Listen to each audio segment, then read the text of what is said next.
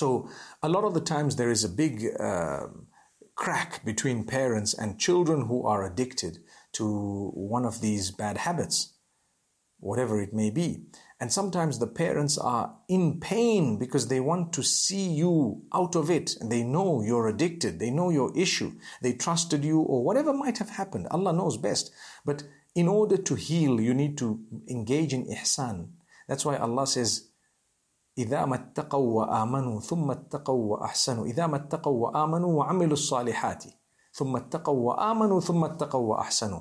Listen to the qualities. Allah says you need to do a lot of good deeds. That will get you to another level of ihsan.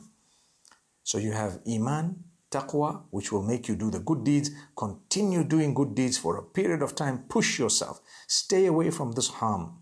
And you will find Allah says we will never hold you accountable for what happened prior to your tawbah, to your repentance. It will be wiped out. Never mind. Allah says there will be no retribution against you for that. Subhanallah.